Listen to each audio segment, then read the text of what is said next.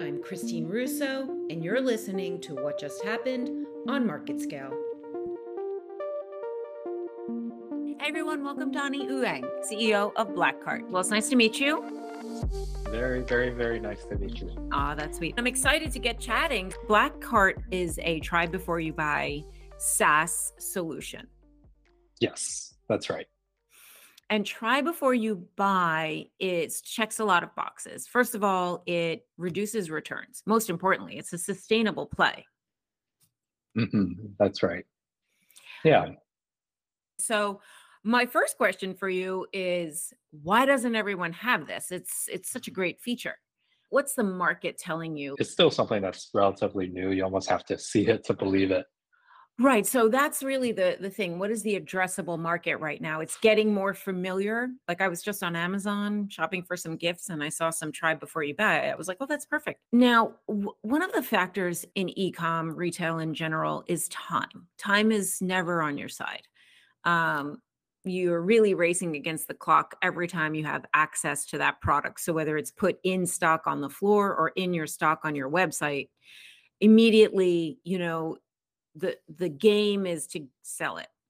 The longer it's there, the worse it is for that product, for the margin, etc.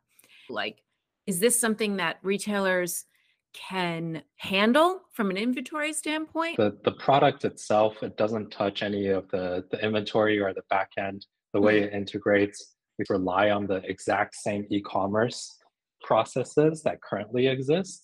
How does having that product leave and be tried on and then potentially come back factor into that? And there's probably an offset, which is, we have more sales, more engagement, because when you try it on, you're more likely to keep it, et cetera. But I'd love to hear that from you. The net AOV, the average order value after returns, is about 40 to 50% more than a non-try before you buy order. So you do kind of move it through kind of the system at an accelerated pace. Typically, the try period after delivery is 5 days. So as soon as a product is delivered to a customer, they'll typically make a decision if they want to keep or return that item in less than 5 days.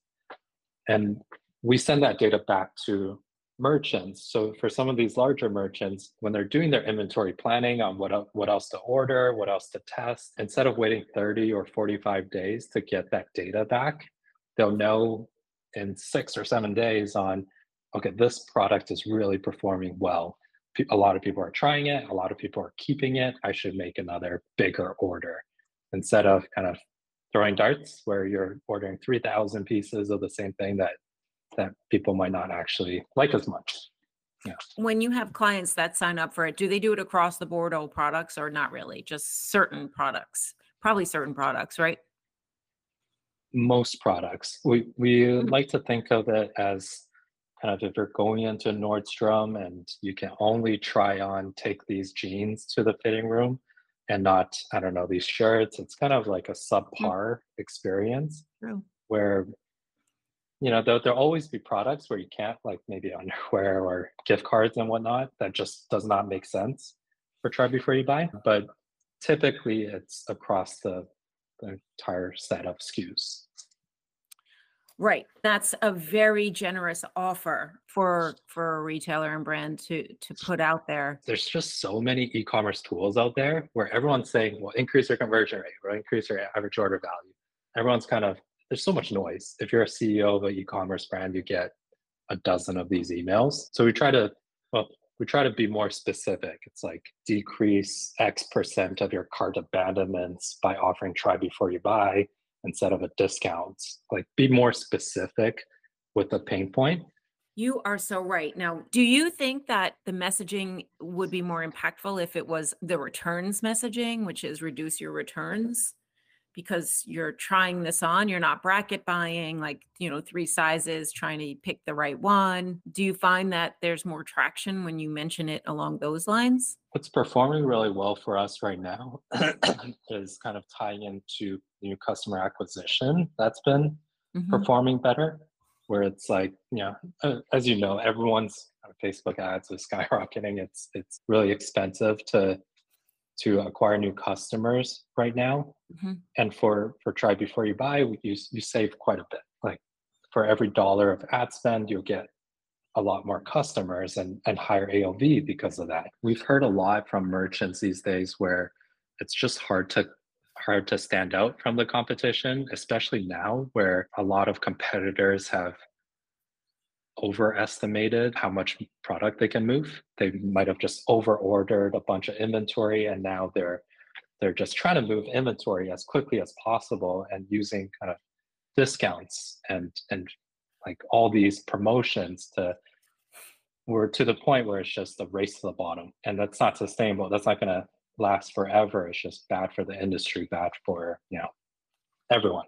There's a lot of mixed messages going on right now with Black Friday, Cyber Monday having such large sales volume, but the what's under the hood there, like what were the margins and did they move through enough inventory? And of course, inflation drove up the overall numbers because the pricing was higher. Do you have a feeling that certain verticals are more successful with try before you buy than others, or is it pretty democratic?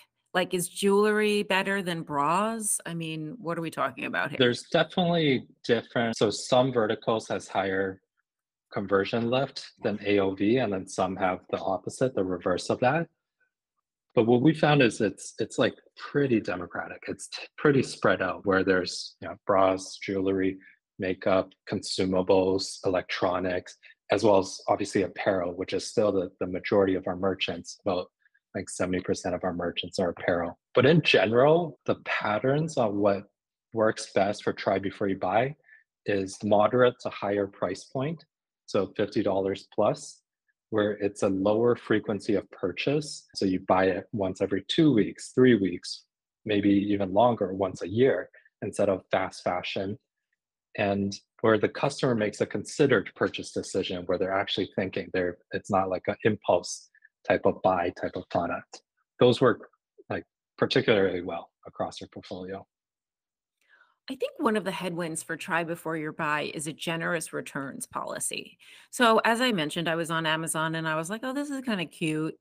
And it's like, well, there was a very clear try before you buy option there. And I was like, well, I also can buy and return. Like, what's the difference?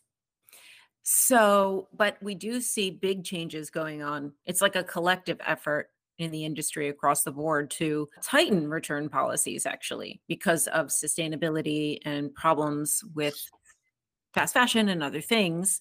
Um, a solution that can slide right in there is try before you. From a consumer standpoint, if a merchant offers try before you buy, it's effectively telling those shoppers, particularly first-time customers, that you're so confident in your products, the quality, the intrinsic value of the products that you're selling, that you can actually try it risk-free. Like, we will not take your money and then force you to go through possibly this convoluted returns process.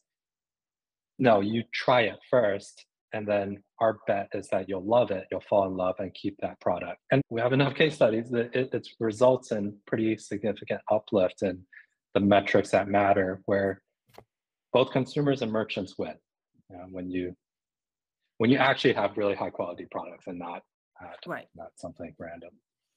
What do you see in 2023? Do you think that there will be more adoption of this as it starts to mainstream a little more?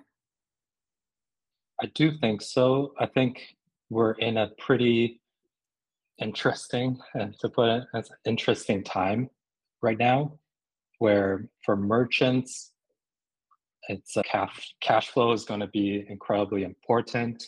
Contribution margin, returns are going to be increasingly more important for consumers with, the recession and everything that's going on around us.